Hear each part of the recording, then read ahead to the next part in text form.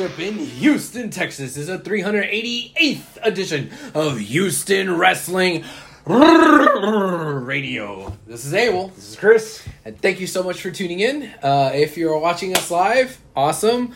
Log into your YouTube account. That way you can chat along with us in the live chat. I'll see it here in the little comment section on my handy dandy smartphone. We already have Abel 3000. Yes, we already have Portia and JoJo in there. What up, y'all? I figured after the Texans loss, you need an upper. Yeah, well, so you have to watch it. Yeah, and 40-0. Holy crap! Yeah, the Deshaun special. Woo! Híjole. If you're not watching this live, that's okay. You can still interact with us on Facebook, facebook.com/Houston Wrestling Radio. And on the Twitter, and the Google, and the YouPorn, and the Pinterest, and the Reddit. OnlyFans, yeah. That's where the Lonjas come in handy. Mm-hmm. Boy, because we're in October, so November, December, somebody's gonna want this warmth. Yes. Fat Boy Fall's coming up. Fat Boy Fall. Talk to me about AEW Grand Slam. Highs, lows, meh. Pick something. Full disclosure, we didn't even know we were recording today until yesterday. Yeah. So we have the note sheet was blank up until 30 minutes ago. So we're on a natural field trip. We're going to just go off of what we can remember. So tell them what you've seen and what you haven't seen. I'm all caught up on AEW except for Friday. This past Friday, I haven't watched Rampage, but for the last 3 weeks, I've made sure that I watch AEW. I am not caught up at all on WWE. I haven't watched shit for WWE the last 3 or 4 weeks. That includes the pay-per-view. Didn't watch it. Just didn't watch it. So yeah, I am not caught up at all. NXT, I think the last time I watched NXT was 2 weeks ago. I believe. But you got a taste of the 2.0, huh? Yes, I have a few nuggets of wisdom on we'll the 2.0. There. But when you're talking about Grand Slam, you mean the Arthur Ashe stuff, right? Mm-hmm. Okay. Fuck it. My match of the week's pick, Kenny versus D-Bry. It was good. It was... Bry D. Holy shit, did I just do that? I did. Everyone's been doing it. I mean, come on. I fucking dead named him. Yeah, Brian. Brian Danielson. Yeah, Danielson. That's his name now. That's been his name. Yeah. But that was cool, man. It was a good match. I really enjoyed it. I think that was the best match out of all the stuff that I've seen, and I'm glad that they finally used the time limit draw there.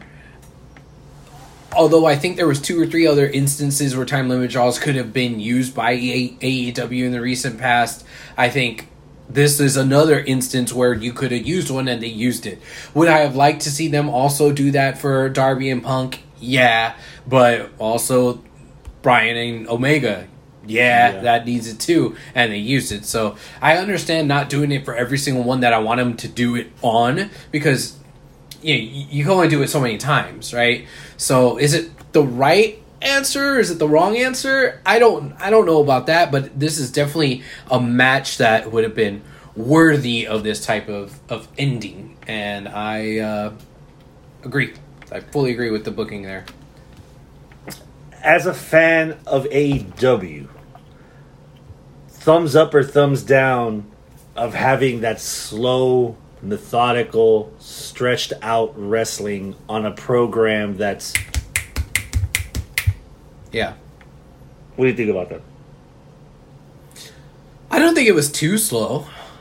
Yeah, they had to fill each other out at the beginning, but a lot of that was also the feels. The crowd wasn't letting them, just get to it. Yeah. Because the crowd was just going crazy, just at a fucking collar and elbow, right? So yeah, you milk that, and they did. They weren't playing to the TV in an empty arena, right? Like we had been seeing, over the course of 2020, the beginning part of 2021. And yeah, I know that they've been wrestling in front of audiences for the last several months, but this time it felt like, oh shit, we got to do crowd work. And they did do crowd work, and it actually came good across the telly. So I wasn't like, oh my god, it's slow and methodical.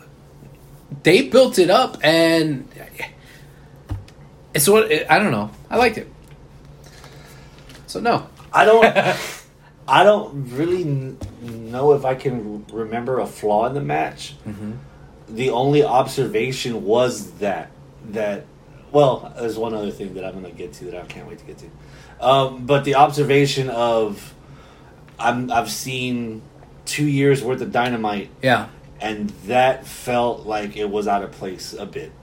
Not necessarily in a negative way, but we tried having this conversation after All Out where we're going to come to that point in the road where what do AEW fans expect? Do they expect the indie style boom, boom, boom, or the sports entertainment aspect of drawing things out, slower pace, a lot more methodical? I don't know if that... And you enjoy everything as long as it's good. Right. But I also don't think I would have said that was a sports entertainment match. I don't think it was. I agree it wasn't completely indie-rific. Yeah. But it kind of was. It had its moments, and it was timed right. And that's part of what it is, because a lot of indie wrestling isn't timing. A lot of indie wrestling is just, let's just cram 10 pounds of shit into a 5-pound bag.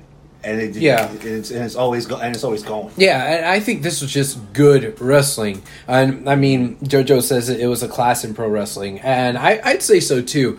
I don't think it was too slow or it lacked the flash enough to say it was sports entertainment, but I also don't think it was like, flippy dippy fest either. I mean, it was right in kind of a sweet spot. I don't think it was, that was a WWE style match. It wasn't. It definitely wasn't. It felt more like an old school ROH or a transitional New Japan style match, which was cool because that's what we wanted when we had Kenny coming over to we wanted do AEW. Yeah, we wanted the cleaner.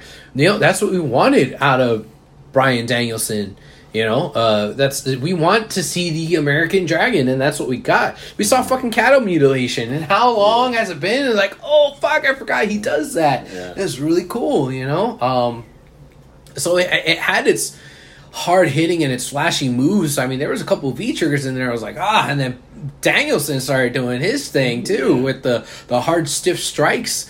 The running the kick in the chop, the kick in the chop. Yeah, so it wasn't. It wasn't sports entertainment where it could sometimes be a little soft, right? It wasn't soft. It was still strong style, right? And it wasn't slow. It was paced, that. Yeah. Now that I think about it, the only nit that I have to pick as far as the presentation of that match, going back to my observation of watching 2 years worth of AEW Dynamite, is that for the most part, when matches tend to drag, because 99% of all Dynamite matches go through a break. Yeah, that's true. That's true. But even Excalibur will fill you in. It's like, it's been 15 minutes, and these guys are still killing each other. Yeah. You had to have been paying attention to the ring announcer or to the reaction from the crowd, where it's 20 minutes gone by, or we've got 2 minutes to go. And somebody on commentary had to fill that in after the fact. It's like, we're running down 60 minutes. And then just like hitting each other as the clock ran out was a bit anticlimactic. I can understand if that's why the crowd was booing. If the crowd, it was the same thing I mentioned with Darby and Cody. If the crowd was booing because they got a draw, fuck you. You do not chant. The business aspect of that is you do not chant for 5 more minutes. You pay money for the pay-per-view when they have the rematch. Right. That's how it works. Yeah. They fooled you with Cody and Darby. I would have wanted to see it. I think we mentioned this last time. You mean Punk and Darby? With Punk and Darby. No, Cody and Darby had the time limit draw. Oh, they did. Yeah. They did. I wanted Punk and Darby to have it because Punk's been out of wrestling for 7 years, and Darby's like, he idles at 9,000 RPMs. Yeah. So I would have wanted that to be the draw for Punk to be like, fuck, I was not ready for this. I need to step my game up. And maybe even later on call it back if he decides to turn heel to beat the one guy that he couldn't beat. Yeah. And then didn't necessarily beat Punk, but Punk doesn't have the satisfaction of beating him and bring that back around. But this is another example of people complaining about the time limit draw. I was like, all right, then book it. What do you do if Bryan Danielson wins? Right. You want another ex-WWE guy beating your homegrown AEW champ? Yeah. Okay, you want Omega to win. Then what? Bryan Danielson, ya valió madre. Why is what? Yeah. Yeah. You know. So what Yeah. do? You know, you complain, but you don't bring up the option. You don't bring another idea into it. You just want to complain for the sake of it. Yeah. And that's nah. Which and they did the right thing here for basically almost the same type of scenario with Punk and Darby. You know, it's the only thing that was really different about it is that Punk called out Darby. Yeah. Bryan called out Kenny. So that's the big difference there. But other than that, it's almost the same situation where it's like, oh, the big name free agent comes in and wants to take out one of your established stars. Yeah. The guy from the other place, you know? Yeah. So yeah, I think this is what they should have done with Punk Darby. They didn't do it. We didn't get it. Okay, whatever. There's enough positive equity there that I can, move past it. Yeah. But okay, if you do that shit again for a second time, and they didn't do that shit again for a second time. They actually went with what would have been the perfect best solution for either or. The best scenario. Yeah, the best scenario. So yeah it worked. Porsche says the first sniff is free. Is that so? Arnold mentioned this in the chat because a lot of people he also had a gripe with the finish. That it's the same as a DQ. It doesn't matter. It doesn't he just didn't like it. Do you think we should have in a promotion that boasts itself about realism and records and sport? Yeah. Do you want to see more time limit draws rather than shitty Bullet Club DQ finishes? Yes, at least here in AEW. I think there is a bit of a difference between a DQ and a time limit draw, because in a DQ, it's the heel had buddies and the buddies came in to help out the heel, and it resulted in a disqualification. Why? Because the heel couldn't get the job done on his own. So it implies that if it wasn't for the disqualification, we know the babyface would win. Yeah. Right? But in a time limit draw, it's, well, we don't really know who would have won anyway if we had given them an extra 5 minutes. Yeah. Or if it hadn't been, because it wasn't like a cheating thing where this guy needed to cheat to try to win or whatever. This is like, they are both so evenly matched. Doesn't matter who's the heel or who's the babyface. 20 minutes wasn't enough. 30 minutes wasn't enough. An hour wasn't enough. They went that full time, and I don't know who the implied winner is. A DQ, the person that got disqualified, is the implied loser, right? And the other guy's the implied winner. But sometimes it doesn't work out that way because shenanigans. No, and time limit draw is not that. And I think it builds excitement. I mean, prime example is the AEW audience shitting on Gallows and Anderson whenever they come out during a Bullet Club match to interfere. You see them, you already know that there's going to be some kind of bullshit or that there's going to be a disqualification. It drains the excitement from the finish of the match. Yeah. Just because you're counting down 15 minutes, 25 minutes, 28 minutes, that doesn't necessarily guarantee that there's going to be a 30-minute time limit draw. Yeah. There's plenty of G1 matches where matches end in 28 minutes, 29 and a half. Yeah. You squeaked by. You almost got me, but the last fucking... You know what? But you're like... the anticipation keeps growing in the 27th minute, 28th minute. Oh, shit, here we go. We're counting down. And it just...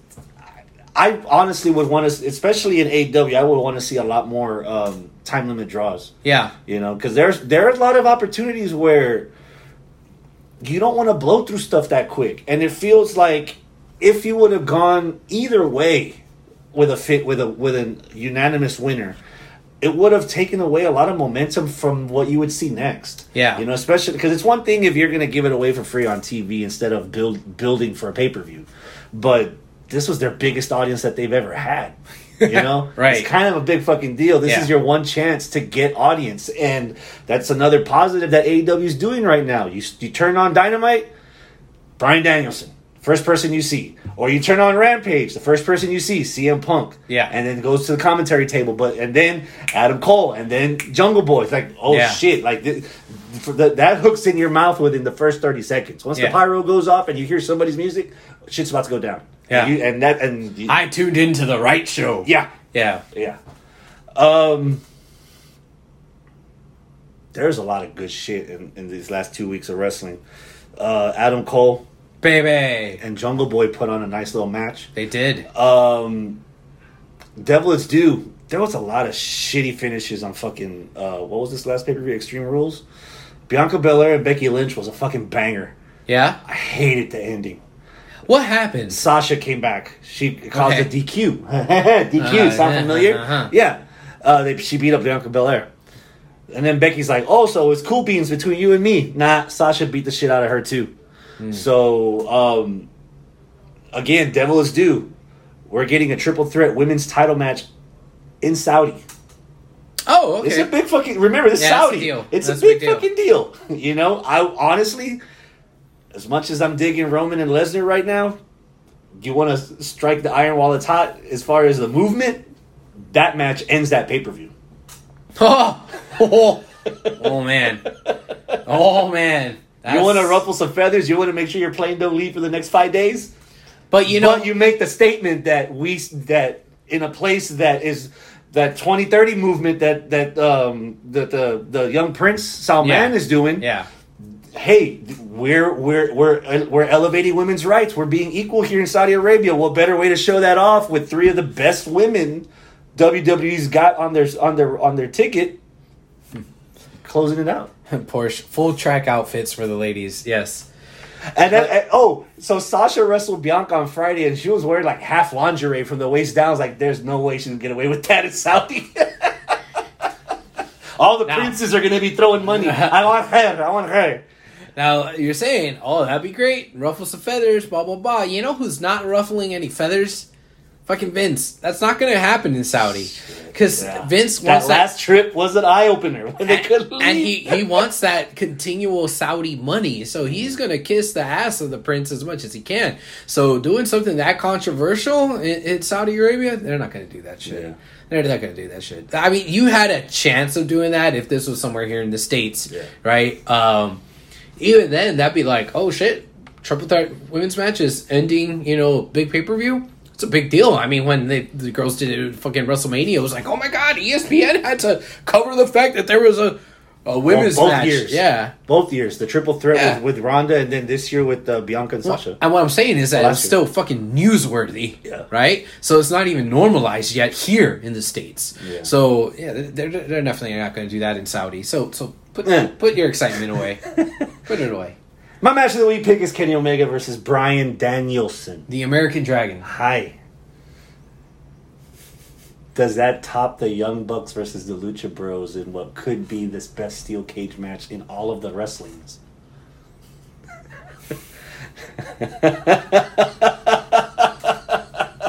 1, 2, 3.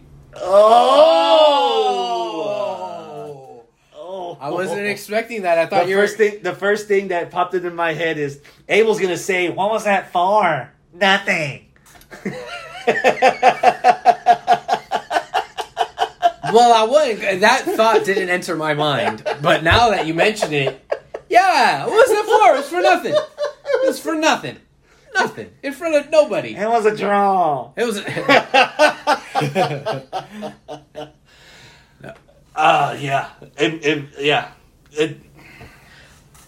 was a good AEW stamp of it's arrived in New York. Yeah. You know the saying, if you can make it in New York, you can make it anywhere. AEW went we're coming back, and they're here to stay. I just think the match between the Bucks and Lucha Brothers was just more thrilling. Yeah. It was more indie-rific. And you know what? Sometimes indie-rific is okay. Sometimes Arnold's it's nice. first stance would probably say this felt like a New Japan match that it started off so slow. It did. That's not a complaint. But if you watch enough of the G1, you're going to get the same match almost every fucking time. And it did start off slow, but again, I was okay with it. Yeah. Honestly, I don't really have a nit to pick other than you asked me which is better between these two, and it's just going to come down to gut feeling for me. Yeah. Gut feeling, I liked and I thought that the tag steel cage match was just prettier. Not saying on this an already stacked card. Yeah. On their biggest show of the year. Yeah. Not saying this match isn't pretty, but it's like you're trying to get me to choose between a chocolate sprinkles cupcake and a fucking strawberry Neapolitan like wedding cake. Like they're both fucking awesome, but which one will I go with? I don't know. Yeah, just fucking take me to the candy shop. I'll eat either one. Yeah. Yeah. Wrestling is always for something. This is Porsche. The whole point of wrestling storyline wise is that they're going to get paid a winner's purse, whoever wins. If it's for a draw, that means they have to share the purse. Yeah. Thanks, Booker. I remember those countless promos from The Fiend talking about purses. And money. And titles. And losses. And employment. But that's few and far between. Well, I get what you're saying too. But yeah, that's Booker talking. That's not Porsche talking. That's Booker talking. The triple threat for the women at Saudi is not the only women's match. Oh, really? Starting this coming week, they're bringing back the King of the Ring. Are they now? And they're introducing the Queen of the Ring, the Queen's Crown, which is the equivalent, but for the women. Why are they calling it Queen's Crown and not Queen of the Wing? Oh, that's why. I just answered my own question. It's the Queen of the Wing. Queen of the Ring. Say that 5 times fast. Queen of the Ring, Queen of the Wing, Queen of the Wing, Queen of the Wing. The main event, the finals of both of those tournaments are also going to be in Saudi. So the Queen's Crown. Two high-profile women's matches are going to be in Saudi. Okay. On a Thursday. Yeah. So they're doing King and Queen's Crown? They are doing both? Please tell me Xavier Woods is in the King of the Ring tournament. The names haven't been announced officially, but since you like to pre-jack around here, HWR, give me your suggestion for a winner for both tournaments. Who could use that kind of boost? Okay, well, I'll start with the King and just go Xavier. It needs to be Xavier. You gave Kofi his title push. You got Big E being the champ. Give Kofi something. And Kofi has been wanting... Or Kofi. Xavier's been wanting this. Xavier's been talking about it forever. And, like, that's all he's ever wanted to do. Just be King of the Ring, and that's it. Like, you can satisfy him and his fan base just by giving him the King of the Ring, calling it a day. You don't have to worry about making all 3 members of the New Day fucking world champions. You don't have to worry about any of that stuff. It would be nice. It would be nice. But, like, you don't have to. Like, if you don't have higher up plans, Vince, if you don't have higher up plans for Xavier, at least give him this. At least. The only rebuttal that I can make, both as talent and as King the character Xavier. I see on the ring, is that his personality is suited to be a jester. Xavier? If the New Day together, they got drafted to SmackDown, Kofi's your king and Xavier's your jester. That's all Xavier's ever been. And to me, as much as I like Consequences Creed, that's all he's ever gonna be. This ain't fucking the Shield where everyone gets a run because everyone was in the cool group. No, I don't see it with Xavier. But do you think King of the Ring is that big of a run? That's the thing. I don't think it's that big of a run. This is a notch below Intercontinental title as far as I'm concerned. I'm not sure about that. I'm not sure. And even then, he hasn't even held a singles title. That's what I'm saying. Just throw him the bone. It would be easy for me to say to solidify King Nakamura with the winner of the tournament. Okay. It's easy to say that. So I'm Sheamus or Cesaro. You're the usual suspects when it comes to mid-carders with potential that haven't like made it all the way up. That purgatory that fucking Ziggler was in for years, and now he's out of the purgatory, and instead of going up, he went down.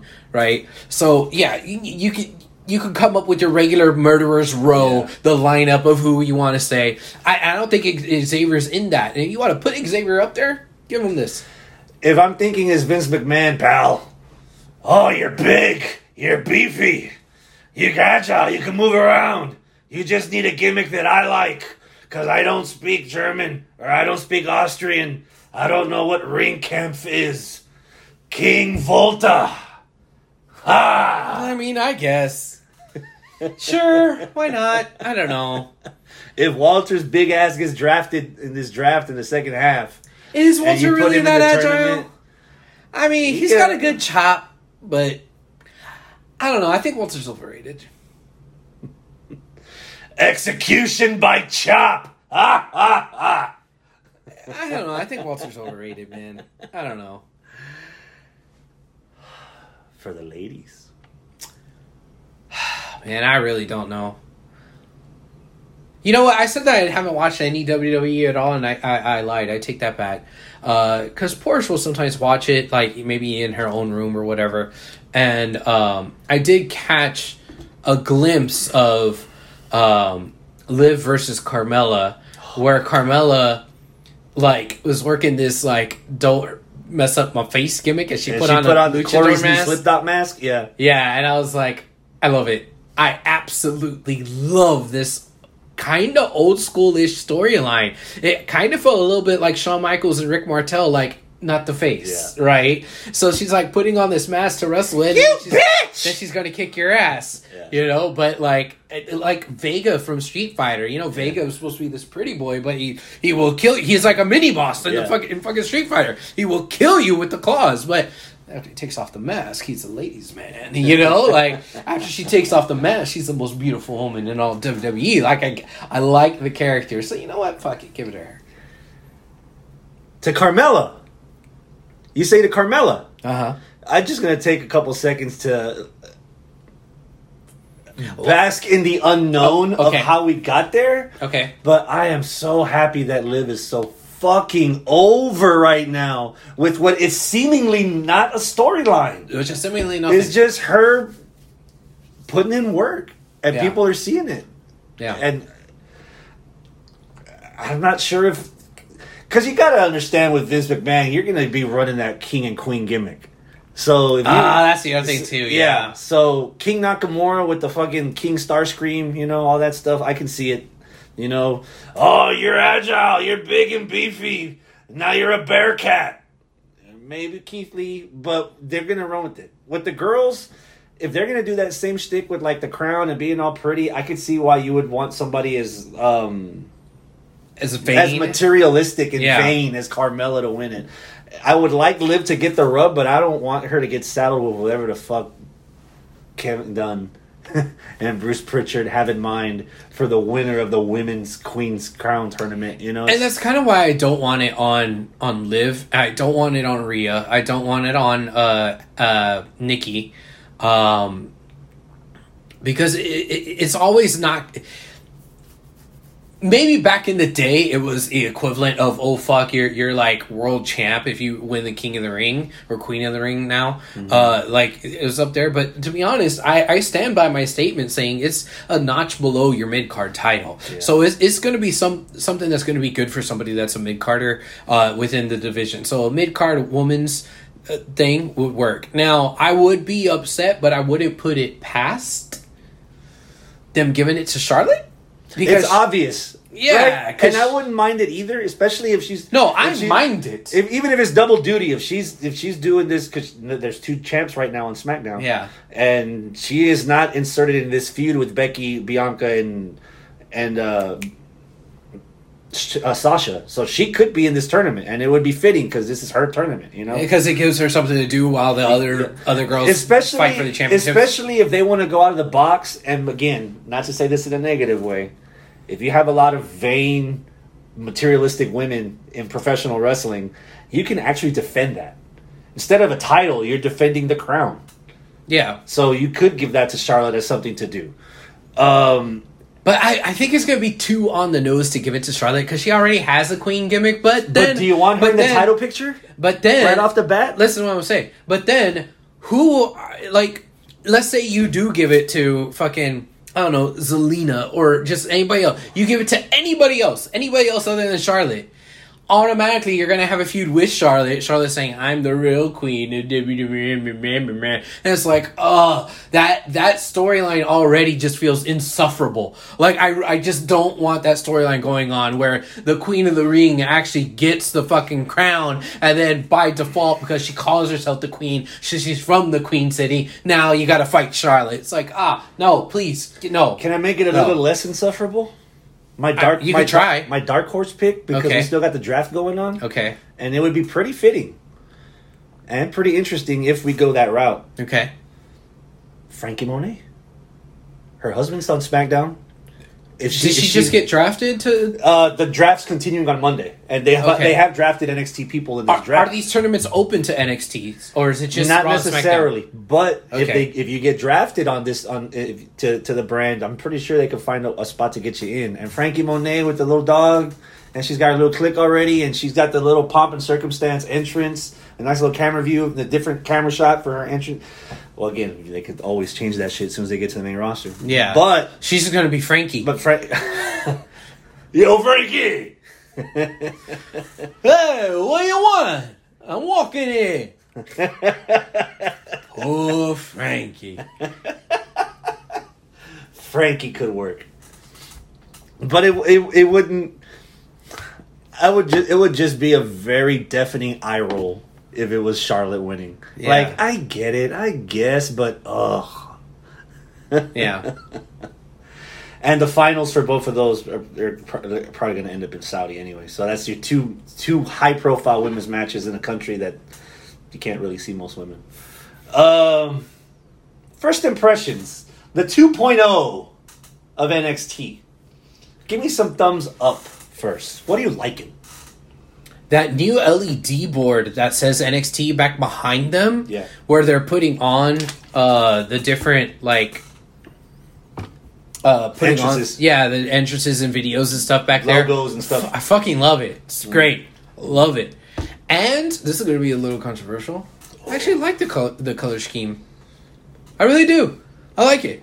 I mean, yeah, it's not the yellow and black anymore, but every so often you need to redo your fucking colors or whatever, and I don't mind the color scheme. I don't mind it. I don't mind the color scheme either in the aspect of optics, which was what you like to say. Optics. It's the word of the day. It was on my toilet paper. NXT felt very exclusive. You couldn't be a casual wrestling fan of WWE, Raw, or SmackDown, or Total Divas or Total Bellas and get NXT. Because NXT was 3D chess. It was black and gold. Yeah. You know? Yellow. And yellow.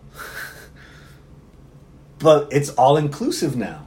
It's all new people. All new genres. Open countries. Openly gay. We have all this stuff going around. It's for everyone. The arena's lit so everyone can see all the empty seats. It's completely it's open to anyone. Literally, we got more seats. Come on in, please.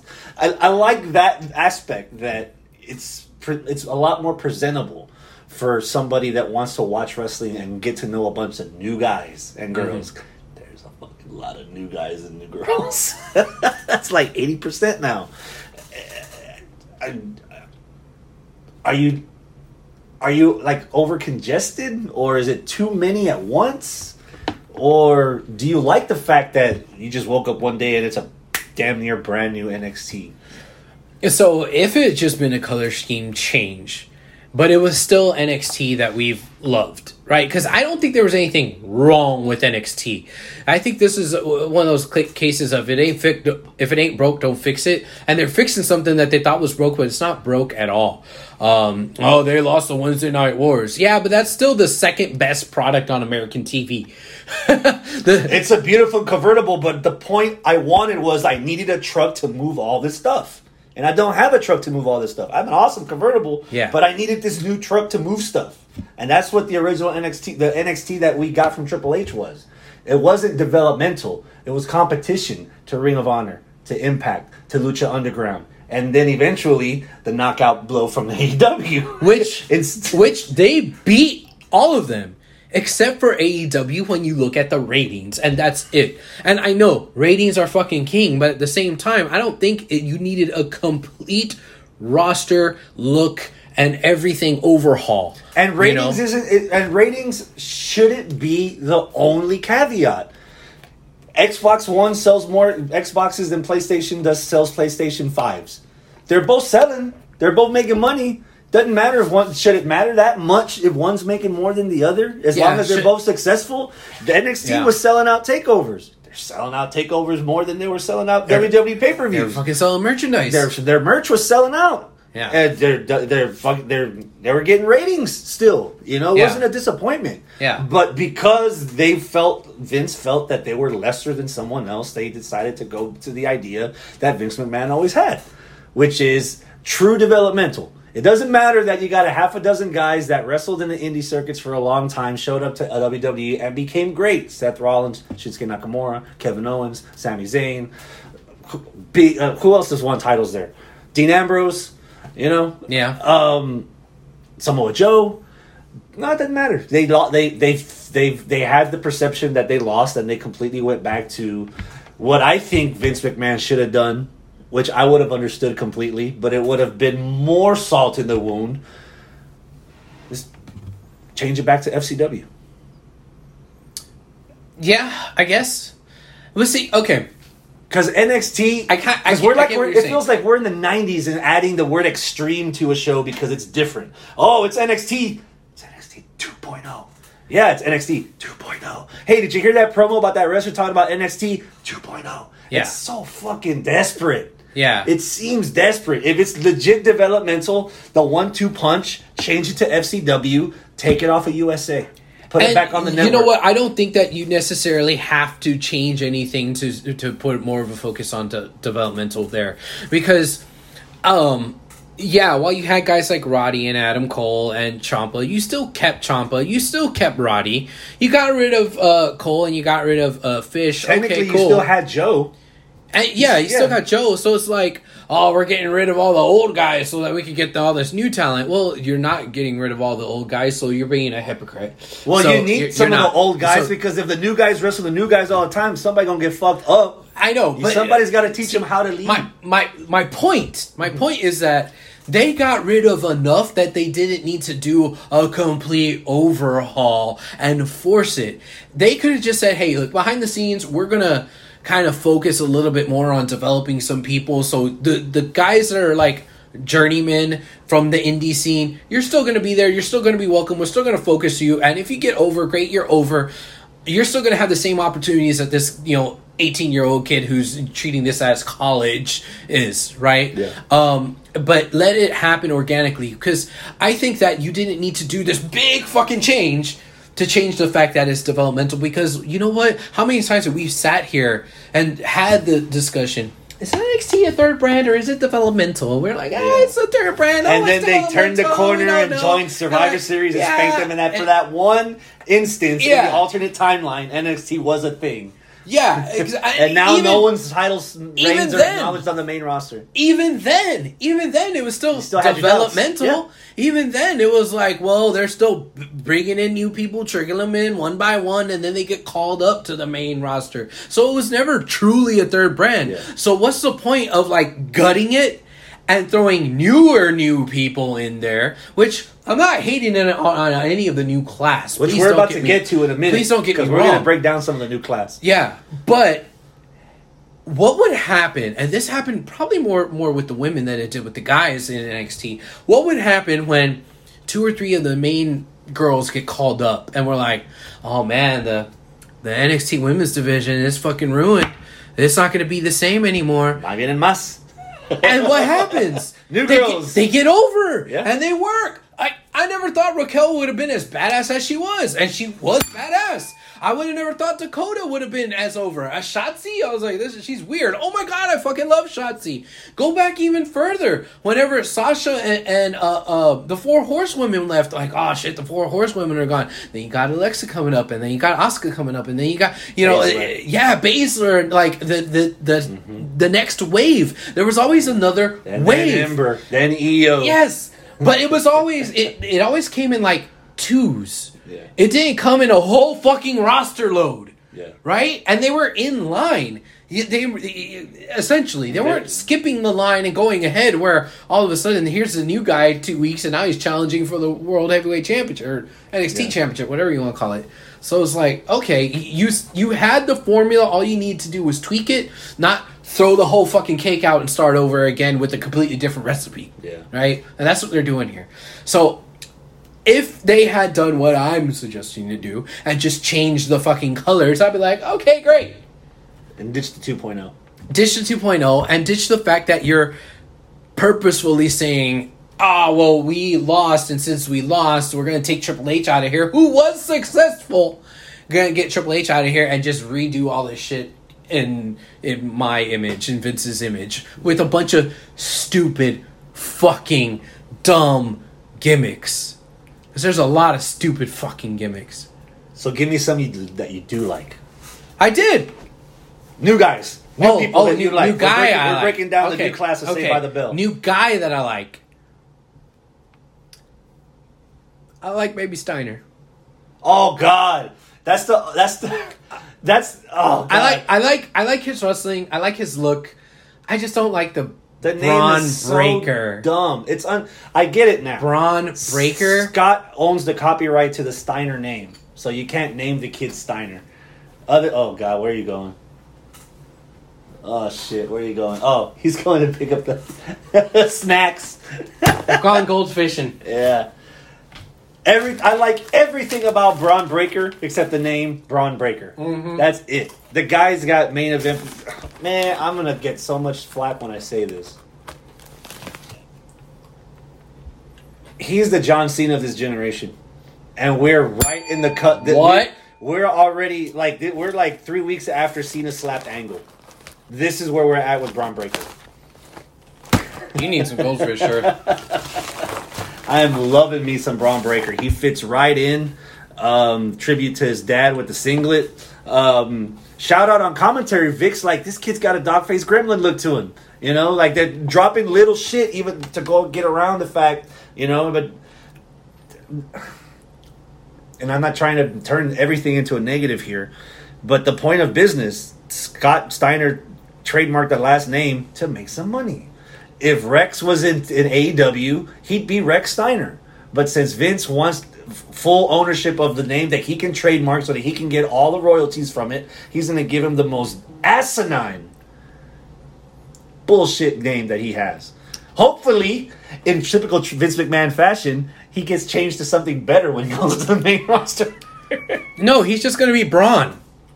Oh, which... Didn't we have one of those already? I know! Okay. Breaker is stupid, don't get me wrong. But I think the part that I have the biggest beef with is Braun. Because you just had a Braun. And Strowman's name being Braun was dumb. Oh, he's a big guy, so we're going to call him Braun. Like, you really telling me that when he was a little baby, his mama named him Braun? No, his mama didn't name him Braun. Like, nobody had that foresight to name this kid Braun. And now you have another jacked up guy and you're going to name him Braun. Now I understand it's spelled a different way, right? Mm-hmm. It's a B-R-O-N. Yeah, and it's supposed to be short for his real name with Bronson or something like that, right? Or is that it? No, because his real name is Rex. The actual last name is Rakesteiner. Rakestein. So that's how they came up with the I don't know, but like it's just, dude, if you're gonna have to, I understand the fucking legalities about, oh, you can't use this name versus that name, and I get it. You want to trademark somebody else's name, whatever. We could argue that back and forth as whether or not that's ethical or not when it comes to independent contractor. We could argue that. But I'm willing to set that aside because this is an argument that's been going on in wrestling ever since Vince has been doing this practice, right? So if we lay that to bed and we accept that that is what it is, it is what it is. Okay, great. You're going to need to come up with a better name for a guy other than their trademark name that they should be. Okay, great. Come up with something better than Braun Breaker. Let's stay on the up. Someone else that you like from the new class of Saved by the Bell. I don't know if he actually counts as being part of the new class, because he was in the up and comers tournament. Ooh, if you're saying who I think you're saying, I'm right there with you. Go for it. The Australian dude, Duke Hudson. Oh, Duke Hudson! I mentioned it from jump. That first week in that first round, that's got Vince McMahon's tongue all over it. Bronson is his middle name. That's what it is. Yeah. For Rhett Breaker. For Rex Steiner. Yeah. Bronson. Sorry. Duke Hudson is a guy that Vince is gonna salivate over when he gets put up to the main roster. I like his swag. Thank you. That's what I like about him. He just has this swagger about him that I just really, really dig. I don't know if I like him in ring quite yet because I don't feel like I've gotten enough to really sink my teeth into it. Like, he did alright in the tournament, but I mean, I don't know. The jury's out on that part of it. Is he really that good of a wrestler? But and he can talk on the mic. He's been on commentary, and he can talk. He's got a good presentation. Yeah, you know. So I really like him. I'm gonna follow your lead. This guy was also in the breakout tournament. He lost, but they paired him up with another kid. All right, and they're like this like redneck APA now. I'm like falling in very like with both these kids. I forget what their name, Jensen and something. They had a promo last week. He's like, hey man, he's like, remember what I told you this morning? The first person that tries to get in my face and pisses me off, I'm gonna punch him in the mouth. Guess what? It's that guy. Bang! While everyone else is talking shit, he was right.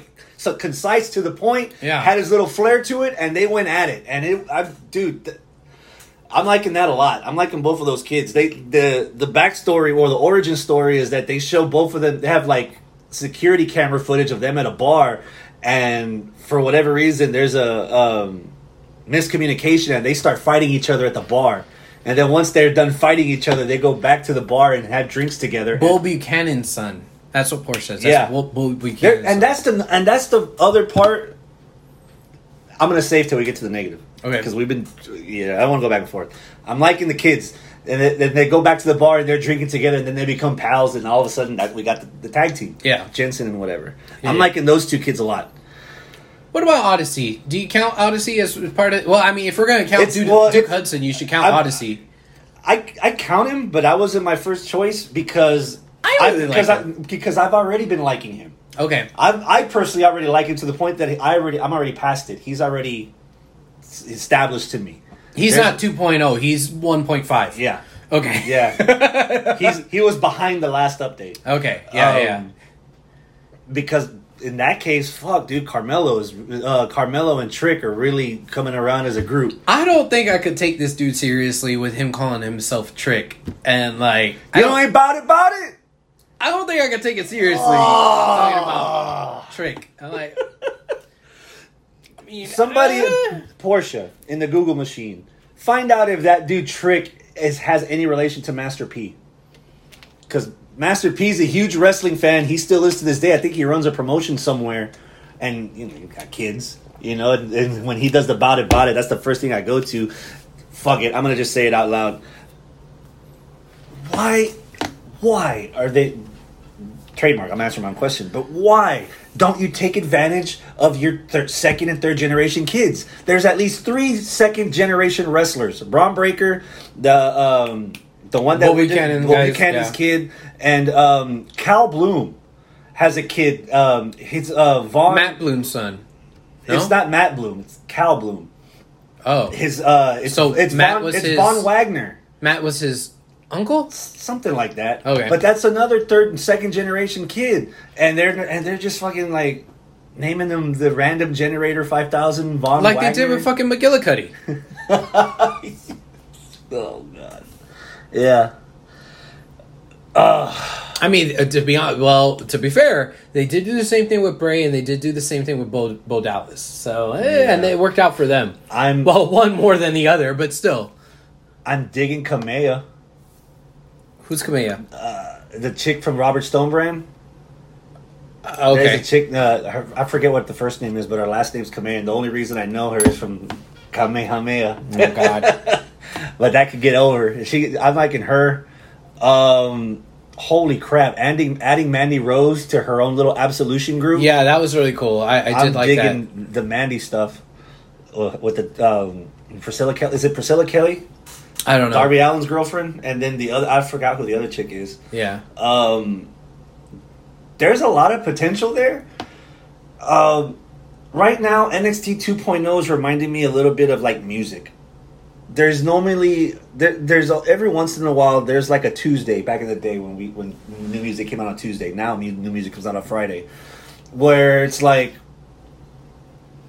6 of your favorite bands release a brand new CD on the same fucking day. Yeah, and you can't memorize the lyrics, or you can't get used to all the songs because I can't play this song anymore, this CD, because I got the other one, and I got the other one. A couple weeks ago, I had Spirit Box, I had Turnstile, I had the new Thrice album, the new Daughtry album, new Candlebox album, all 5 in the same fucking weekend. Damn. And I still haven't even got through Candlebox yet because I'm backlogged with all this stuff, so it's hard for me to keep my attention on NXT 2.0 because there's so many new faces hitting you at once. You know, it's like your first day at a brand new job. It's easy for the people that work there to memorize one new guy. Yeah. But you got to memorize 40 people's names. What the fuck? Yeah. That's NXT 2.0 right now. Yeah. There's probably a handful of more people in the new class that I like, and I can't pick out their names because there's so fucking many. So Portia did do a little bit of Googling for you at your request. She says this: Trick is formerly Matrick Belton, a former college football / NFL player who worked at Indies before WWE signed him with the February WWE Performance Center class. Trick appeared on SmackDown earlier this year as one of Apollo Crews' elite Nigerian guards. And no, he's not related. You're just racist. Oh, come on, man.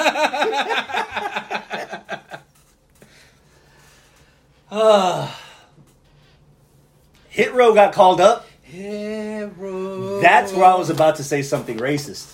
Because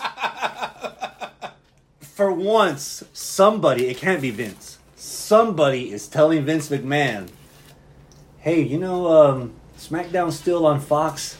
Everybody gets Fox. There's still a shit ton of people in 2021 of color that can't afford or don't have cable. So you need to top load Fox with some people of color so that we can get a lot more viewers. And they've added Kofi, they've added Xavier, and they've added Hit Row. All 4 of them to SmackDown. And I think that's a good call. I'm curious to, out of everybody, I'm curious to see how good BFAB does. Because everybody else, it's easy for the guys to catch it. But it's easy for the guys to half-ass the wrestling and still be over. Yeah. But BFAB, I can admit I got a crush on her. I'm liking her. She could flow. She could go. I mean, she'd be bad. Mm-hmm. Yeah. BFAB is bad. Yeah. I'm still giving NXT a chance.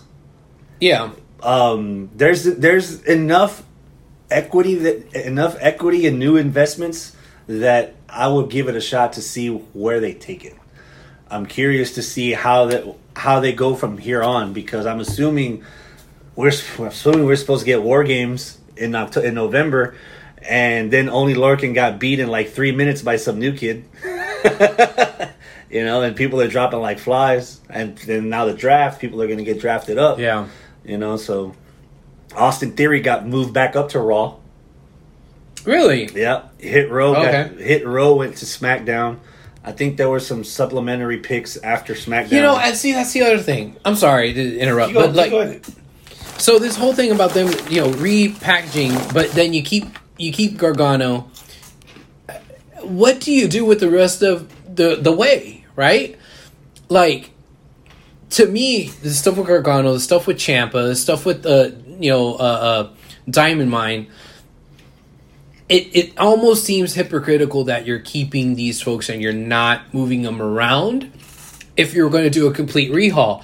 But they've done a complete rehaul, but they're not rehauling that. So it's, I don't know, maybe it's the fucking ADD in me or something like that, where like, well, if you're going to completely do it, then completely do it. Because, you know, you're completely redoing the brand and you've done 75%.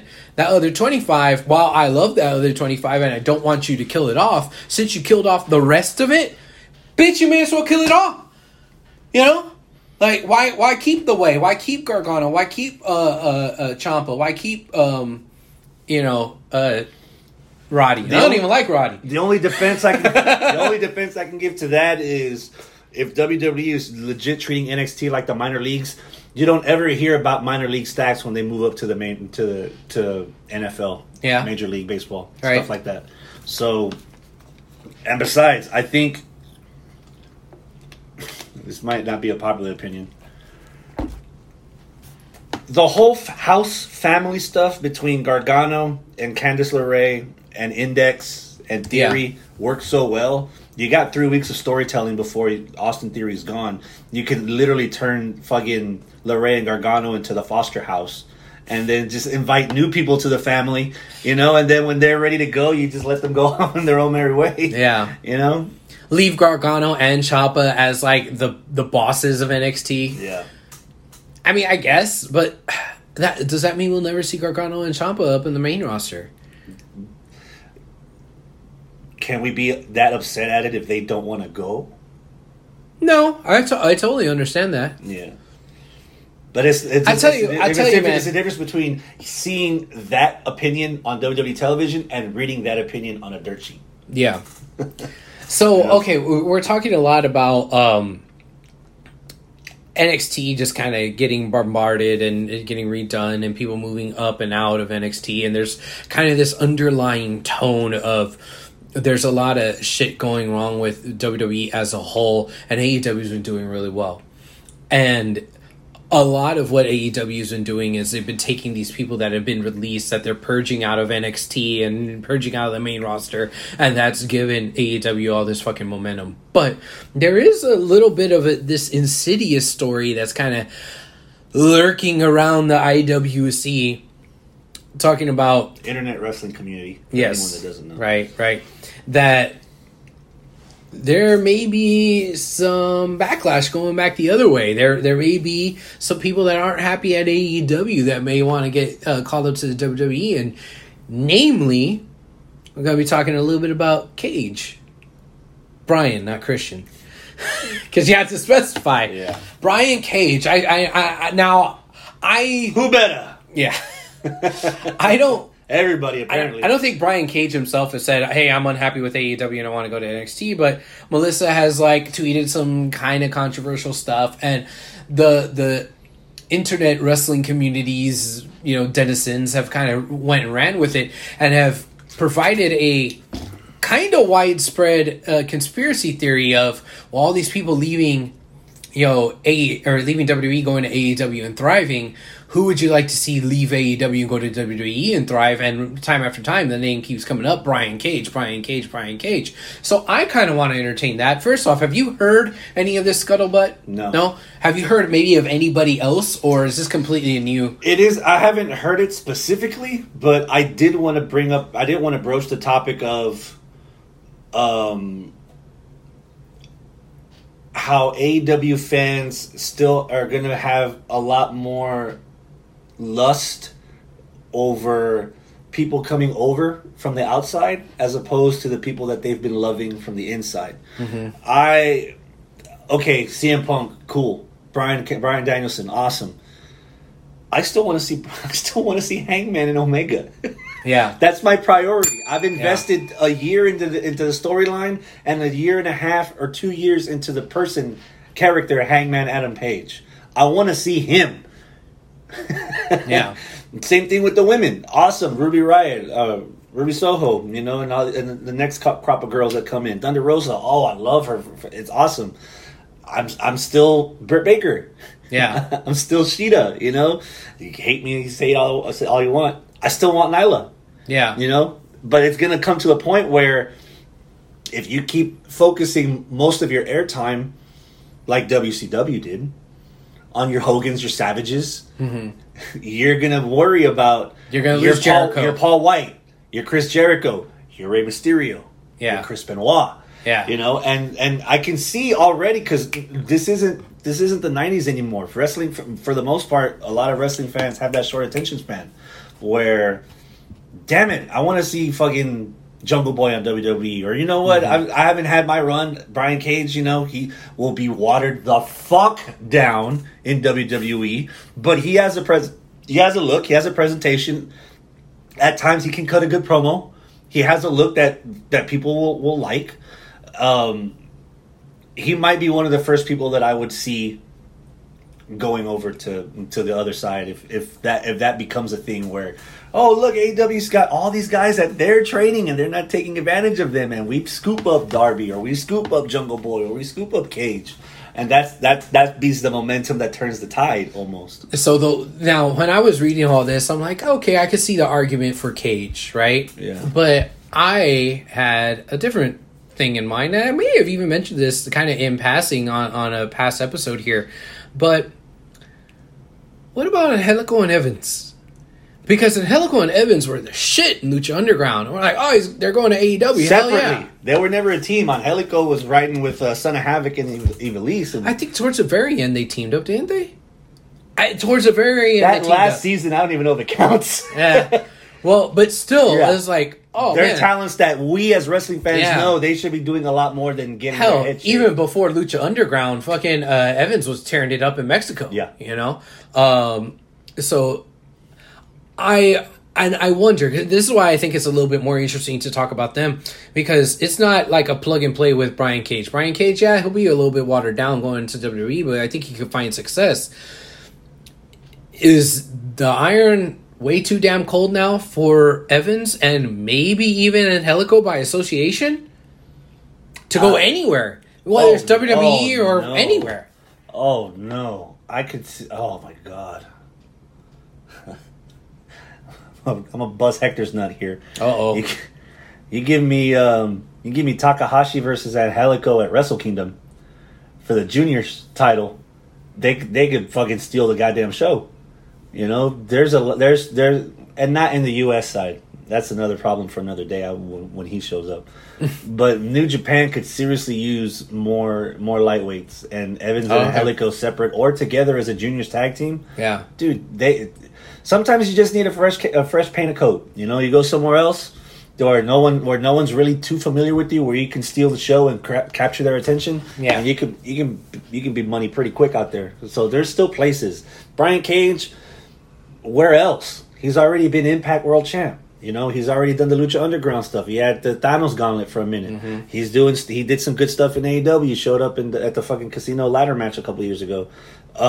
Where else would he go but WWE, at least just to try it? Yeah. But right now, the climate of pro wrestling, that WWE's other fault is that they failed to capitalize because of NXT. Nakamura should have debuted on NXT.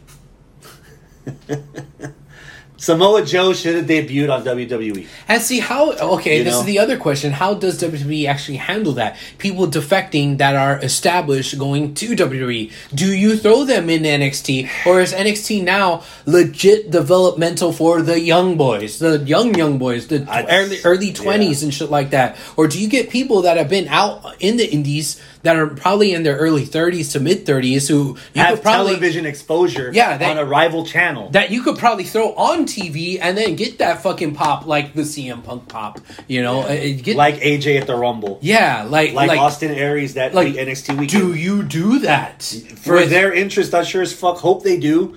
Because that was one of the highlights of the Monday Night Wars. Who jumped over from WWE to WCW? Yeah. Who went the other way? You know, so is the days of like bringing in big names and throwing them on NXT over?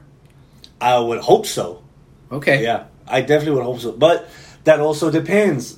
That's where I kind of feel like that catch-22 where Force put big ass spoilers in the live chat. That's where I feel like the catch-22. Wait, did this happen on Friday, Porsche?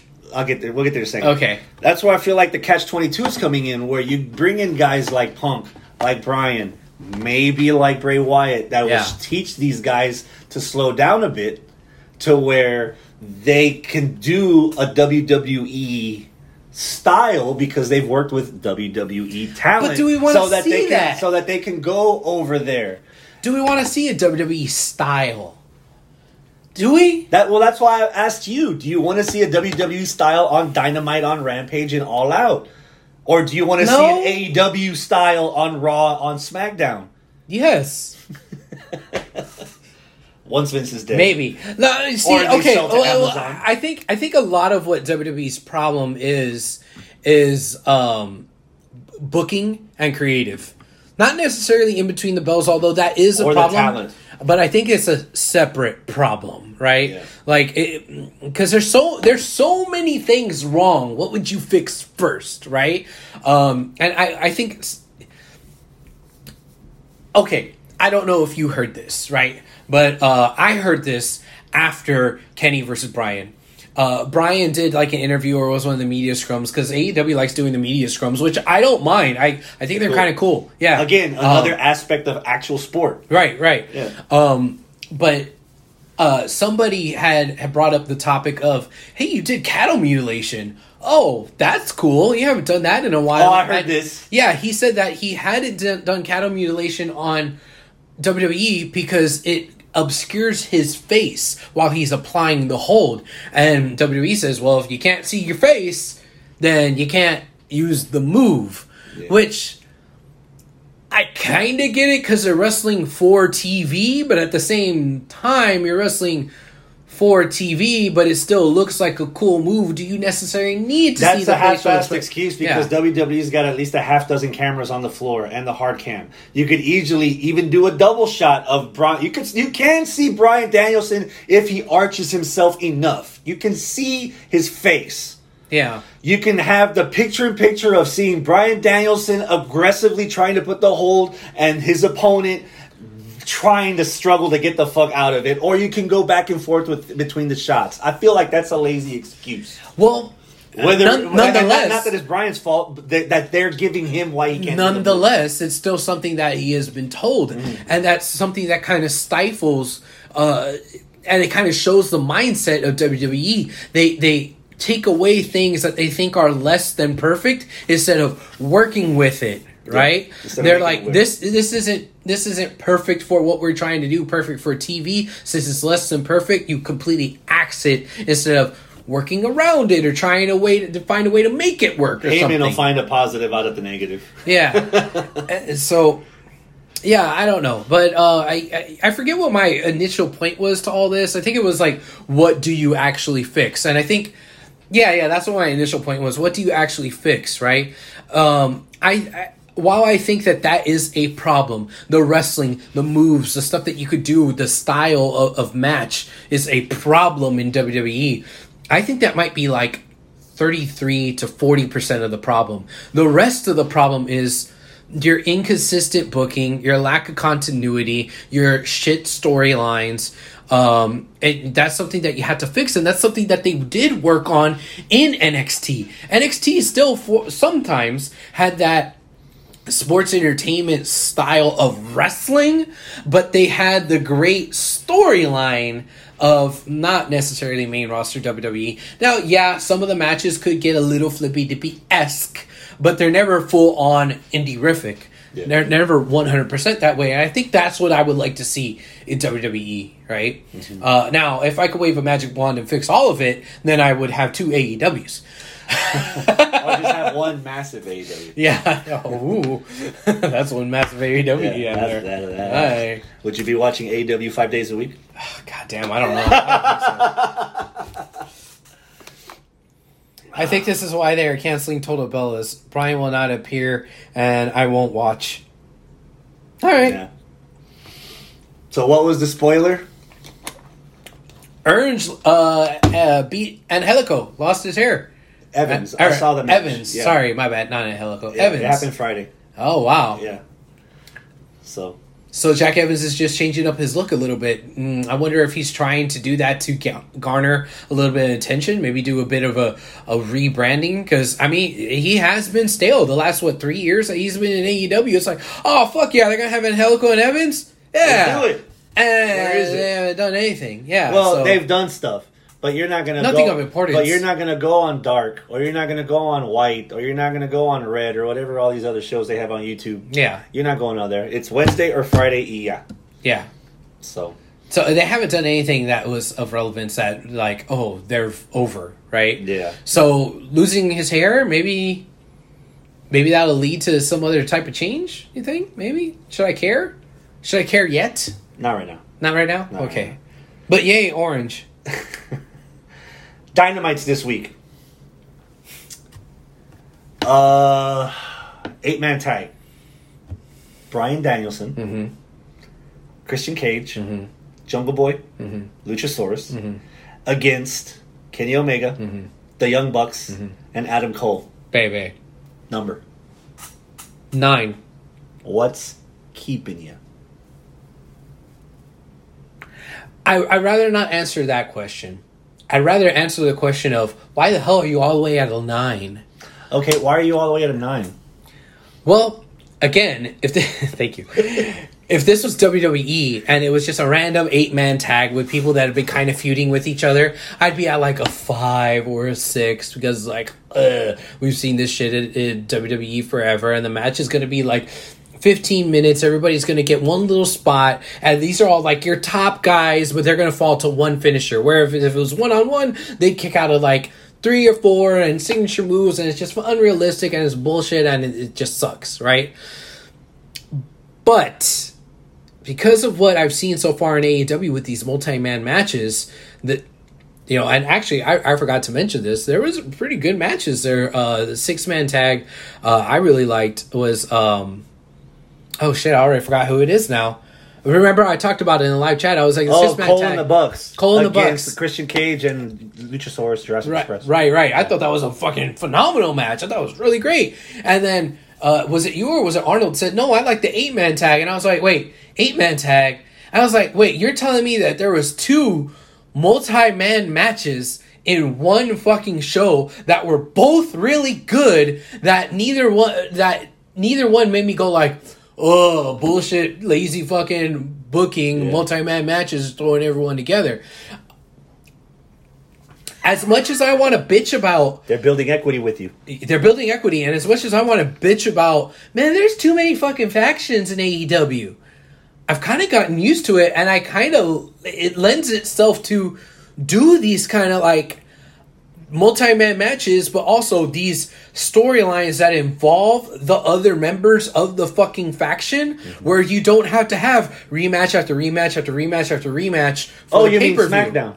Exactly, for the pay-per-view, because you can have other members in the group fighting off against each other in different combinations, and the matches themselves aren't just like 15 minutes, let's just rush through it. They wind up being something pretty entertaining and pretty good. Mm-hmm. So that's why I'm at a 9. Whereas normally I'd be at like a fucking 5 or a 6 for something like this.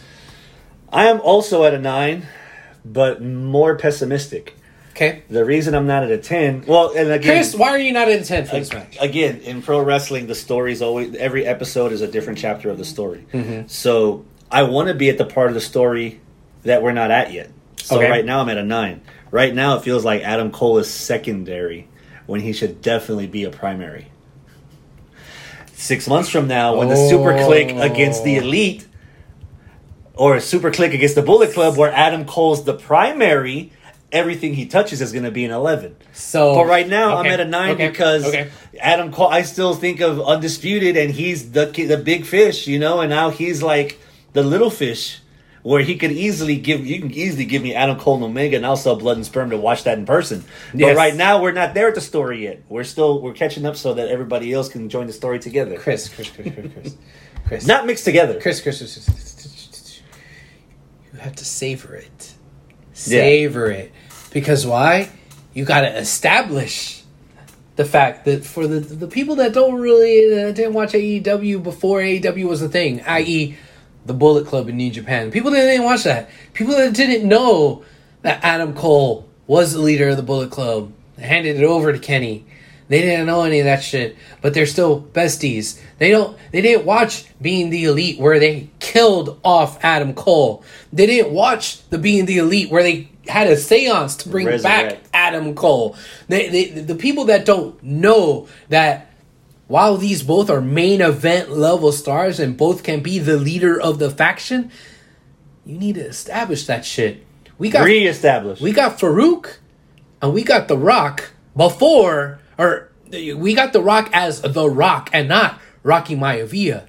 So you could easily just go into Farouk versus The Rock. But no, the reason why Farouk versus The Rock worked was because you had months, if not a year, of the tension building up. Yeah. Where Rocky Maivia was coming into his own, being The Rock. And you could see him looking at Farouk like, yeah. This bitch. And he was leading the group better than the leader was leading the group. Yeah. Oh, you gotta savor that. You gotta establish he's the leader. He's just as good a wrestler as the leader. You know what? Maybe he should be the leader. Maybe the rest of the Super Click, maybe they're gonna have different. They're gonna switch sides. Adam Cole's the leader. He doesn't look like all the other beings. Yeah, Yeah, you gotta let that. You gotta let that. You're waiting for it. Oh, I'm eating it up. And it's AEW. They'll stretch it out. Every time Adam Cole is cordial to Kenny Omega, genuinely, I'm like, you're waiting for it. Oh man, this is good. And I'm waiting for it. When I wait for it and it doesn't happen, I'm like, oh. So yes, I am digging it. And what we're seeing now with the Dark Order is what we're going to see with the Elite / Super Click 12 months from now. Yeah. Except the end of the story is going to be different. The Dark Order, they had this fucking rift that's building and building and you know what? Anna Jay and Ty Conti brought them back together. No. It was Mama Brody that brought them back together. No. It was -1 that brought them back together. 30 seconds. I shed a tear in that moment. Yeah. In his dad's hometown. Yes. He threw the fucking papers at fucking... Yes. Oh, my God. That worked so well. But we're going to have the opposite of that 12 months from now, 9 months from now, between the Elite and the Super Click. Oh, man. Bullet Club and the Super Click. Whatever the fuck they wind up calling. Because you can metamorphosize this into any way you want. This the could be... Elite will always be Omega and the Bucks. So with so them you can have the Leonard, it's Super Click against whatever Omega wants to do. So they could be the Super Click, they could be the new Bullet Club, they could be the Elite Red and Black for all I care. Whatever they wind up metamorphosizing into, the story is going to be good. And we're going to get to see Kenny versus Adam Cole at the top of their games, for the top of superiority, for the top faction in the top wrestling promotion. Yeah. Yeah, it's going to be good. Who you got winning? Porsche said that's the same face you have when you get cookies. Oh my God. Fucking Scott. Turn me on to this new thing. Yeah? What is it? Why? Mini oatmeal chocolate chip cookies from Potbelly. Oh. He had a bag at the last time I went to his house, and he offered me a couple. I was like, oh my God. And so there's a Potbelly by where I work out there in Baybrook Mall, and I went on a Wednesday or a Thursday during my lunch break. Yeah. But I took a late lunch. I walk in, I smell something familiar. And then I walk up to the counter, and this nice woman, she had just pulled out a pan of 24 mini cookies from the oven. Oh, my. And so I got a bag fresh. Oh. I almost couldn't go back to work. I couldn't get out of the car with the erection I had. Oh, these goddamn cookies. Hi. So it's going to be a weekly thing now where I'm going to have to go to Potbelly sometime during the week. Oh my God, those cookies! I'll see your Potbelly and I'll raise you Crumble. Oh shit, Crumble! Oh, there's one right here in Pasadena. Oh, there is? Beltway. There is? Yeah, in Fairmont. Oh my God, really? Dude, we went the opening weekend, and it's like they fucking measure every cookie, every ounce of dough to make sure that it's like the 1 pound or whatever it is. Oh. See, I discovered that. My teeth rattled after biting into that cookies and cream. Oh. I discovered that in Austin the past weekend when I was there for the wedding, because when we had our dinner where we were getting together, it wasn't the reception dinner, it was just a dinner the day before everything went down. Next to where we were was a Crumble. I'm like, oh, what's Crumble? And the groom was like, hey, well, you got to try this place. Okay. They rotate every week. Yes, they rotate the different cookies. And I was like, man, I'm really jealous that there's not one in Houston. Thursday, or was it Friday? I don't know. End of this past week, we found fucking Crumble. Not the one in Pasadena like you're talking about. I didn't know there was one in Pasadena. This one's more in Bel Air. Yeah. It's closer to me. So I went over there and we're like, oh, wait a second. The menu's a little bit different. That's when I figured out that they rotate the different types of... I was like, oh my gee, holy shit. And those cookies were legit. Every single one. So in Austin, I had a churro one that had like this cinnamon fucking frosting on top. Oh, so good. Look what you made us do for us. The one here, we had one that was a pecan praline. Oh, Dude. Did you see what happened? Dude. You distracted me so much I couldn't put the damn goldfish in my mouth. You missed. I missed. It's like, I don't want this fucking goldfish. Give me a cookie. Let it go. Yeah. Oh, all right. God. Oh, man. I'm sorry. So, yes. Who's winning the 8-man tag? The faces. I have the heels. Okay, cool. Doesn't matter. Sammy Guevara is defending the TNT title. Can I say match of the week candidate? Yes. Miro versus Sammy Guevara. That was really, really good. I think what made it better than what it was the fact that there was the big title change at the end. I don't think that it was the in-ring, the between the bells was as good as Bryan Danielson versus Kenny Omega. And definitely not as good as the tag cage match that we were talking about earlier. But it was good enough to be match of the week candidate worthy. It would have been a pick if it wasn't for... What put it over the edge for me was the big fucking title change, which I actually didn't see coming. I thought he was just going to steamroll through Sammy and just continue the storyline with Sammy and friends versus Miro. But when you think about it, hindsight being 2020, it's like, well, what would have been the continuation with Sammy and friends versus Miro? Because Sammy ran out of friends. He beat all of them. Yeah. So yeah. Sammy winning. I didn't get a chance to watch the whole episode. I saw the first half, but I saw clips online. I think what made this match bigger, and this isn't a negative, just an observation. Everyone in that crowd and the commentary team were putting over that was Brody's title in Brody's hometown. So to see a up and comer win it, instead of the heel that they've been booking him as a fucking monster heel, finally, they're booing Miro instead of cheering him. I think that was the icing on the cake of how an audience can make a good match great, and a great match spectacular. Memorable. Yeah. So Sammy Guevara is defending it in an open challenge request from Bobby Fish. Yeah. So Bobby Fish and Adam Cole, baby, are going to be on the same fucking card out the same night in AEW. Hold on. Before we jump to that, there is one thing that I do want to mention about Miro versus Sammy Guevara.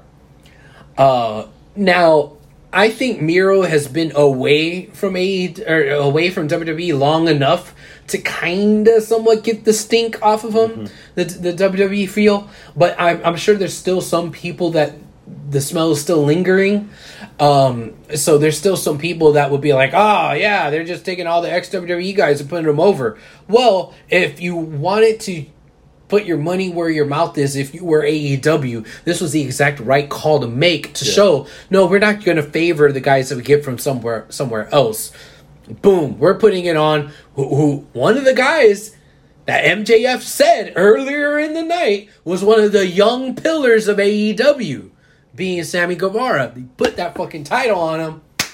Boom. That's your counter argument. That's AEW's counter argument to the IWC that are criticizing them, saying, "Oh, we're just bringing in the guys from WWE and you're just putting them over." Nope. Look at Sammy. Sammy beat fucking Rusev. Machka. Yeah. No, and won a title in a main event, and sorry. Guevara versus Fish. Give me a number. 9.5. Ooh. What's keeping me? What's keeping you from the 10? What's keeping me is the unknown about Fish. Because while I've been watching NXT, I know about the Undisputed Era. I know the Undisputed Era broke up. Fish was gone for a lot of that. And Fish was never the focal point. Fish was kind of... I going back to ROH days, Red Dragon days, even after Red Dragon when he was, fighting for the ROH title. I know who the fuck a Bobby Fish is from there. I don't know what a Bobby Fish in AEW and in 2021 looks like. I don't know. So, I'm not sure what I'm getting, and I'm not sure if this is going to be Bobby Fish going up there with Kenny, going up there with fucking Danielson, going up there with the main event, or if this is going to be Bobby going down here to, fucking Angelico. Yeah. You know, or is it going to be somewhere in the middle, like Miro? I don't know, and I don't know what we're getting from him. That's the only reason why I'm a little bit apprehensive. Half a point of apprehension. I'm at a generous 8, and part of that is to follow on what you mentioned.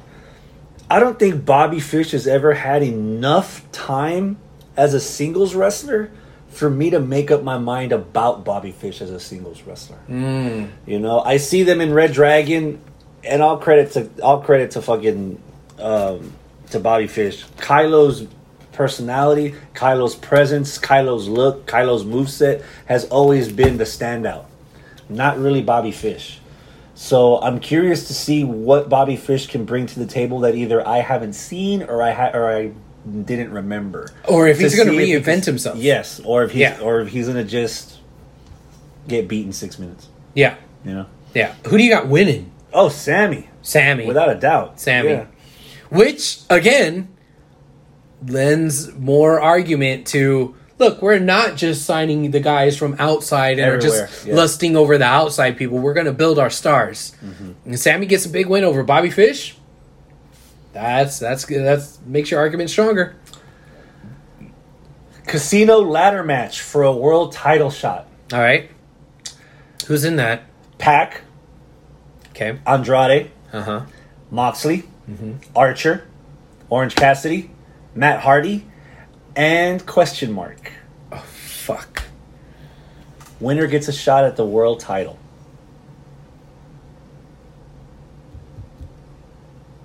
What can it be now? Anticipation level. Number. I'm already intrigued. I'm going to go with an 8. And a lot of that 8 is just looking at on paper. These guys, they all seem like they could go. But I have difficulty reconciling the multiple matches that always happen to pop up that circumvent the record. AEW's record system, right? So, somebody that we just signed is going to be a mystery entrant, and that mystery entrant, we're going to give him a world title shot. I'm almost sure that whoever is question mark is winning and getting a title shot. Now, the question is, who is the question mark? And that I'm trying to search in my brain, and I don't know who. I'll make it easy on you. Okay. It's not the question mark. Okay. Then 10. All right, you're at a 10. Hangman's winning this. Hangman's the question mark. It has to be. He fell out of the rankings. He's no longer number one. What better way to put him back in the title picture by having him win this guaranteed title shot? I'm not saying it has to be Hangman, but let's just look at the list. Kenny and Pac. We've seen that. I want to see it again. Kenny and Idolo. That'd be pretty cool. But I don't know if it's Andrade's time. Triple Mania. I've seen it. They've already wrestled for the AAA title. That's true. Kenny and Moxley. Kenny and Archer. That would be interesting. I think Archer should get his shot against Kenny at some point, but Archer face? I mean, he's still coming out and just beating up randos. That doesn't seem very face-like, and he's with fucking Jake the Snake as his mouthpiece. Kenny's got plenty of randos to feed Archer. You know what? That's true. Fucking knock and Cutler. And as a rebuttal to your comment earlier, the rankings, they normally tend to save those number one the number one contenders in the rankings for the actual pay-per-views. These little mom and pop random matches that they have on Dynamite, those world title shots are actually on Dynamite. Okay. So that's fair. I don't mind seeing Archer and fucking Kenny for the title on a main event of Dynamite just to see, you know. But would I like it to be fucking Hangman? Yeah. Kenny versus Cassidy. They teased that in a Dynamite before a pay-per-view. Yeah. Yeah. I mean, I just don't know if Cassidy's there. You know? Yeah. Kenny versus Matt Hardy? No. Hangman's off the table. Who would you want your question mark to be? Well, I was first trying to rack my brain. Well, who is it that they haven't signed that would be, oh my God? And, I mean... Wyndham? Yeah. That's who immediately it goes to. It goes to Wyndham. And see, that's the problem with... I'm glad that they passed on signing Braun Strowman, right? Mm-hmm. I'm glad that they did. Because it would be like, okay, yeah, you're signing too many of the WWE's... everybody. WWE's rejects. And it just makes it seem like you're just hungry for WWE's rejects and makes it look like you're just a money mark, right? Yeah. So I'm glad that they didn't get Braun. But what do you do with Bray Wyatt, Wyndham, whatever, like Rotunda? What do you do with this guy? Like, do you go ahead and take a chance and sign him? And if you do sign him, are you going to follow the same formula as you did with Punk, as you did with Bryan? You know, it's like, show up, boom, world title shot. You know, man, I don't know. I'm kind of like at the point where I'm like, all right, y'all need to pace yourselves. Don't sign him yet. If you're gonna sign him, let it fester a little bit, because you've had Cole, Punk, American Dragon all back to back. Ruby also in there. So many people now. Fish, shit. Like the Fish more you isn't signed. Well, but the more you think about optics, it, the more you think about it, the more like, holy shit, you know. Yeah. So it's like, do you really do that? Like, I mean, do I want to see him gainfully employed? Yeah. But man, you got to slow down at the buffet line sometimes, you know. What? But then I was trying to think, who the fuck else could it be that's unsigned that left? I mean, Buddy Murphy. Yeah, exactly. You already have a Kenny Omega. You don't get the Valley brand Kenny Omega, which is what WWE turned Murphy into. Yeah. Not that I'm complaining, because Murphy and Alexander for that title. Daniel wasn't a title shot. You're right, Porsche. Yeah. Wyndham doesn't get free until October 29th. Yeah. October 29th is when... man, I just had the again, AEW needs to sign me for something. The storyline just completely popped into my head with Rotunda. He could be the rotted end of the family tree. He has his father who gave himself up to the sin of greed, and it ruined his career, it ruined his life. And then my brother, my sibling, went for the sin of popularity, because he just wanted everyone to believe. And look, and it ended his career, it ended his life. And I'm at the other end of the tree that's rotting, that's festering, that's waiting to die. And you just see him like start to change into the, oh my God. Yeah, that's it. I've been writing a lot of dark shit lately, and that just popped up out of nowhere. If it isn't Rotunda, who do I think would be the random person?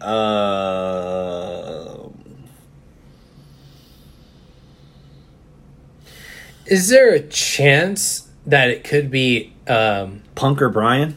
No, that it's oh shit, now you got me losing his name.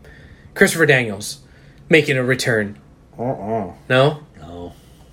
Okay. Because Christopher Daniels being gone, but he was supposed to be retired. But he returned to Impact. Yeah, that's what I'm saying. Yeah.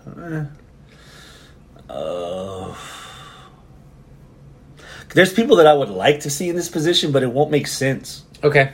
You know, I need more Ricky Starks in my life every week. Oh, but Ricky's still out with injury, right? Ricky's the champ, fool. But he's injured. Oh, he's an FTW champ. Yeah, no, he returned. He already returned? Yeah. Oh, okay. He's back. But heel versus heel wouldn't make sense. Okay. Somebody from Dark Order? No. I mean, could it be Jungle Boy? He's already on this card. Yeah, I don't know. But I want to watch it. Serena Deeb against Hikaru Shida. 7. I I probably would be at like a 5 if it wasn't for the nice little video package that they put together for him. It made me care a little bit more about it. She is chasing win number 50 in AEW. Yeah, it did make it seem like a little, like if this was WWE, I'd be like, who the fuck cares? But since it's AEW and it's the wins matter, I'm like, oh, good, you're actually focusing on somebody who's getting 50 wins. Okay, good job. Women. Yeah, but I don't know if I buy that Serena Deeb is going to be the one that like prevents her from getting the 50th win. It's like, Come on. Yeah. That's Dynamite in a nutshell. I didn't All even right. bother to look up NXT.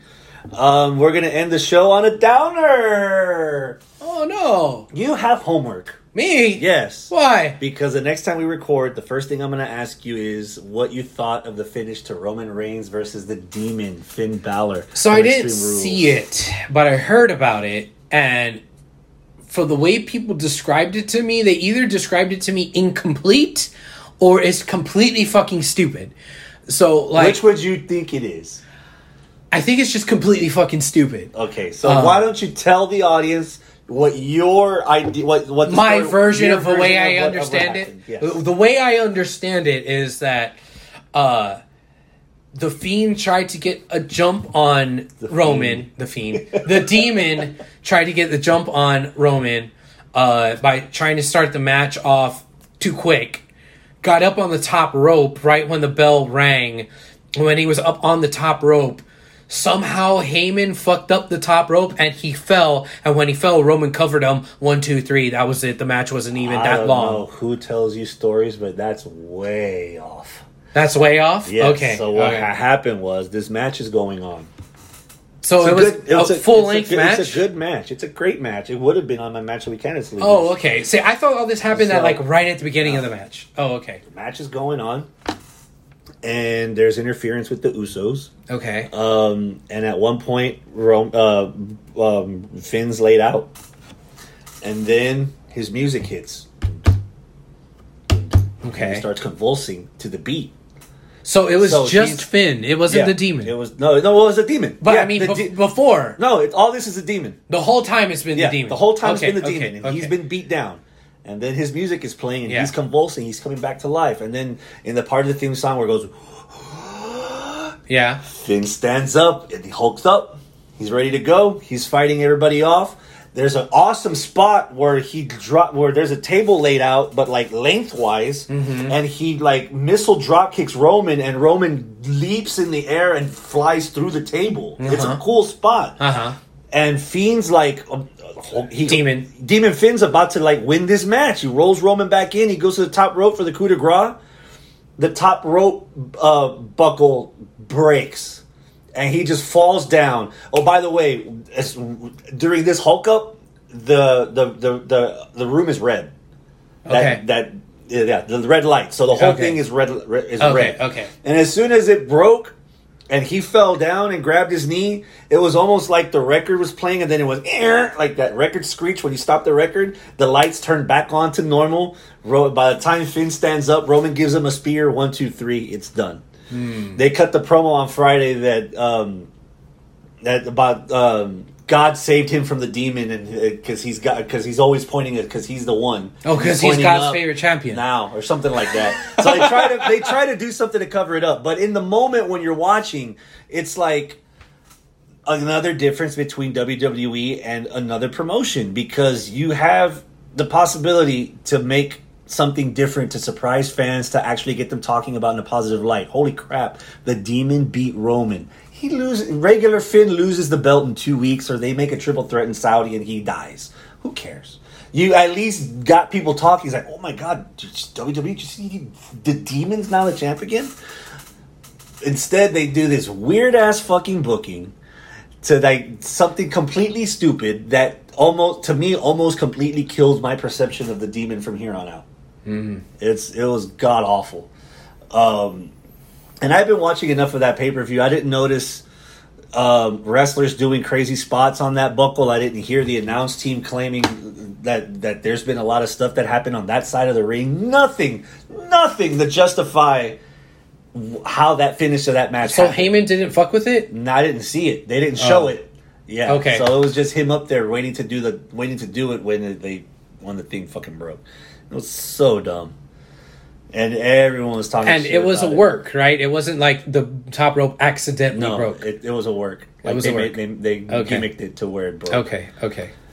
Oh man, Facebook, Twitter, everybody completely shat on it. And then Arnold shared that meme, that meme on our chat of it was Finn Balor's big dick weight. Yes. Their buckle break. Oh man, I mean that's a lot of meat though. You would have to, but for context, Watch the entire match. It's a good match. Okay. But almost that entire pay-per-view was riddled with shitty finishes to save wrestlers' momentum or status or whatever. Because there was a lot of shitty booking finishes in that match. Like with the whole Sasha coming in and causing the DQ, and then the Finn turnbuckle break. It was dumb. There was a lot of dumb shit. But all right, I'm glad I didn't watch it. You want to tell them where you're going to be in the next few weeks? I was having the time of my life in Austin, fucking wedding that weekend. Shooting guns and eating cookies. Yeah, shooting guns, eating cookies, and watching one of my best friends get married. Okay. The 9th, so this upcoming Saturday, down in Santa Fe, Texas, we are going to have UPW. We are going to have a cage match. Ooh. It's a rematch for the Tag Team Championship. It's the Mayhem Mafia versus Los Mas Cabrones. Los Mas Cabrones just lost the titles to the Mayhem Mafia, so they're getting a rematch automatically in the steel cage. So make sure you come out to that. Your boy is going to be ring announcing. And then the following weekend, UPW for the first time is going to have a show in Pasadena, Texas, at the Knights of the Columbus building right off of Preston. So make sure you come out there. And also that same weekend, your boy's going to be ring announcing that one too. So I'm ring announcing UPW both weekends. But also on the 16th, there's a conflict there. If you're going to be out more towards Katy, DZW is going to have their show still out in Brookshire, Texas at the Hangar Unity Center. If comedy wrestling is more your speed, our friend Dono, his promotion, Wrestle Festival, is going down. Wrestle Festival 6, I believe. The God King is this one. So yes, Captain Custody is finally taking on Link Lancer in the main event for the Galactic World title. These two have been at each other ever since the beginning of Wrestle Festival, and the match just hasn't happened until now. Did they steal Vince McMahon's random wrestler name generator? No. Oh my god. But Captain Custody. I wish that I could ring announce all 4 of these great events, but I can only be at one place at one time. So unfortunately, both of those are going to be for me for UPW. So I will not be at DZW. I will not be at Wrestle Festival. But some of y'all should be. Go to one of them. Support fucking independent wrestling. If you're going to be out towards Pasadena, come to the one in Pasadena. If you're going to be over there towards like Magnolia area, I don't mean like Magnolia, Texas. I mean the Magnolia part of Houston, like fucking 75th and Harrisburg. Yeah. Go to Wrestle Festival. Yeah. If you're going to be out in Katy or Brookshire, go out to DZW. The 16th, man, it's going to be great for local independent wrestling here in Houston. So check that out. But, there's only one going down on the 9th, so I expect to see all y'all asses down in Santa Fe, Texas at the Volunteer Fire Department to see that cage match and see your boy do some ring announcing. They don't need no water, let it burn. Anything else? When do you want to come back? I don't know. When's the next show? Are we waiting for Full Gear? Full Gear's in November? No. Hold on. Let me rewind a little bit because there's something really big that's actually happening with DZW that I need to talk about. David Super Duperon, he was had a majority ownership of DZW. And he's been the one that's been in charge and booking and all that for the last couple of years. Well, some shit done went down where Dave is stepping back from that role, and he was looking for people to buy out his half of the company. And it was just announced earlier yesterday, I believe, or was it earlier today? Something like that. That we did find a buyer, and Duperon is going to step down as management, is going to go back to in-ring competing. Shoot or word? Both. Wow. Okay. And the person that has taken over his spot is none other than Hambone. So, oh God, Hambone. Fudge be coming. Yes, the boss of the Sticks is now the boss of TZW. So that's that's some interesting turmoil stuff that's going on. We're gonna have some people that haven't been at DZW in a while come out that haven't been booked in a while. For example, Prince Canoe is gonna be there, and Sebastian Envy. We haven't seen either one of those in a hot minute, and they're coming back. So there's gonna be some changes to DZW here pretty soon. DZW 2.0. It's developmental now. That's why I'm not ring announcing, because I'm not developmental. No, I plan to be back the following month whenever there's not scheduling conflicts between DCW and UPW or whatever. If I can get your lily ass to watch some Dark Side episodes, we can come back and do a Turnbuckle Theater on Dark Side, because there's been, oh my god, the uproar. I heard the Kangen episode. We never even, did we ever talk about the uproar about the playwright from Hell? How Ric Flair was like, I don't think we did. Sexually harassed one of the flight attendants. I know I watched that episode. I don't think we talked about it here, or did we? I'm not sure. Okay. And then the Canyon episode was pretty bad. Was pretty sad too. Yeah. And then the one that just, oh man, I like learning new things as much as I'd like to talk. I don't know everything about pro wrestling, and I didn't really know much about FMW. Me either. I don't know anything about that. Dude, I was watching some of this during work, and my coworkers hard at work over here. Conversion, we don't give a fuck. They show the footage of Hayabusa paralyzing himself in the ring. Oh no! Yeah, that I had that reaction. Oh, it's not pretty. But that FMW episode is a really good watch. I think Johnny Canine or something is coming up this week. I never heard of this guy. I haven't heard of this guy either, so I'll be learning some stuff again. School time. Yeah. So if you want to watch a couple episodes and we can go over them, or we could wait till fucking. We want to talk about Crown Jewel maybe, or Full Gear, or we'll figure something out. We'll figure it out. It depends how our schedules work out, you know. That too. Yeah. Because I'm always gone. Coast to coast. I did LA 3 weeks ago, and I'll be in New York in 3 weeks. And I did Chicago last weekend, which, god damn it, this is a good story. All month I bought this $38 flight to go to Chicago round trip Saturday to Sunday, just because I wanted to get out of the fucking house. And on the itinerary, the first stop was Pro Wrestling Tees, so I can get my fresh CM Punk shirt, fresh from the presses, in hand, not worrying about UPS or USPS's shitty, slow delivery service or getting lost in the mail. And the day before, everything was fine. The day that I went, last Saturday, their website posted that the store was closed till further notice for restocking. God damn it! Just my luck. Business must be good. Business must be good. Really good. Yeah. Oh, man. It wasn't a complete loss. Chicago was awesome for the time I was there. Got some pizza?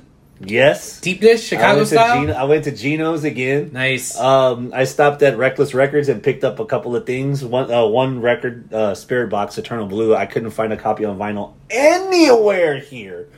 And I randomly found one up there, so I picked that up. Went drinking for a little bit, then checked into the hostel. Oh. But it was fun.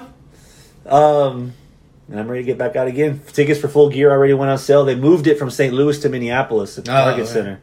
But why? What happened in St. Louis? I don't know. Okay. Maybe a COVID thing? Either that, or now that they got Punk and Bryan, they can get a bigger arena. So Target Center. Sorry, St. Louis. We're going to Minneapolis. They got Dynamite, though, so they'll figure it out.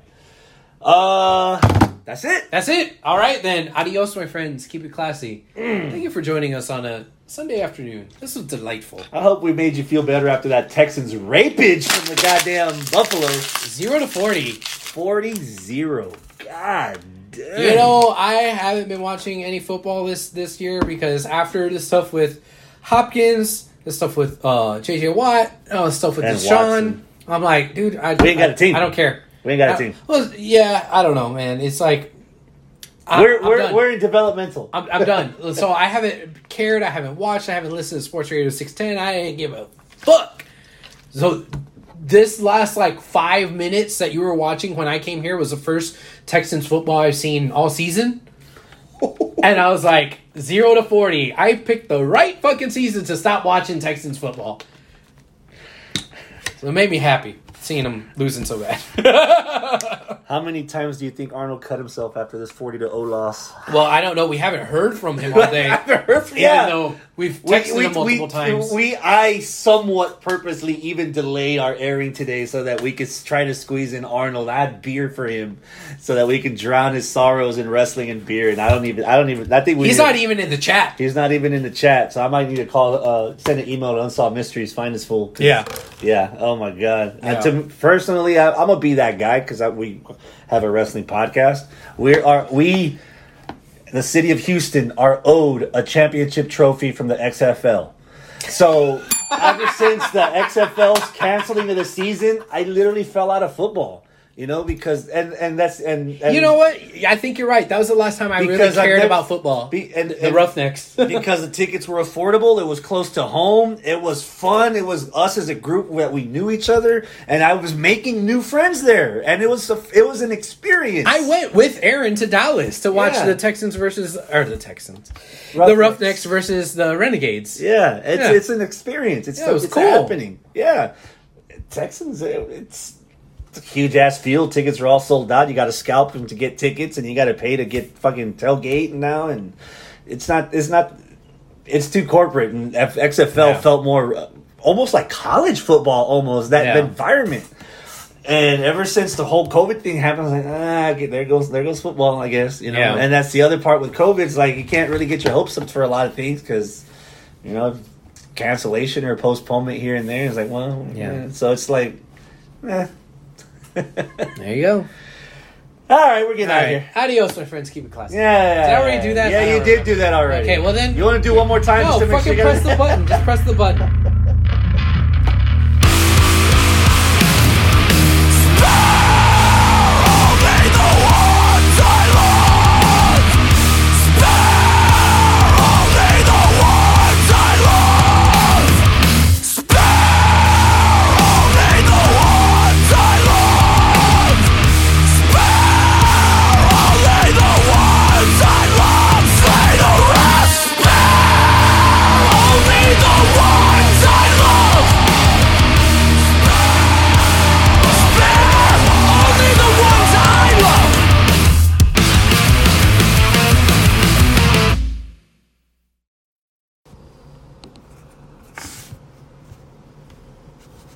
So it took me a couple of seconds to cobble together a rundown, but we have a show.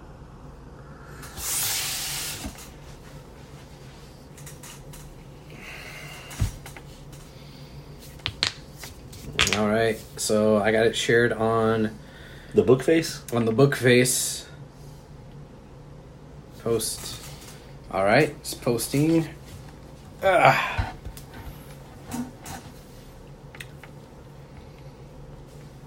I don't like it when we have just the two of us and we sit across like this because on the camera you see nothing but lonja. You know, if I'm facing this way, at least you get just from the front. You the can't black tell. doesn't help. Yeah, you can't tell. It's a little different. A little bit. Known you for a long time, brother. There's nothing little. You know what? Shut the fuck up. Huh? How about that? Well, you could have taken it as a compliment if you were talking about. Hey. But you gotta get all defensive. You know what? I've known you for long enough. I know when you're not serving up a compliment. Touche. That's the show. Thank you, everybody. Yep. All right. We're all loaded up. That's what she said. Hi. Papa. Hi.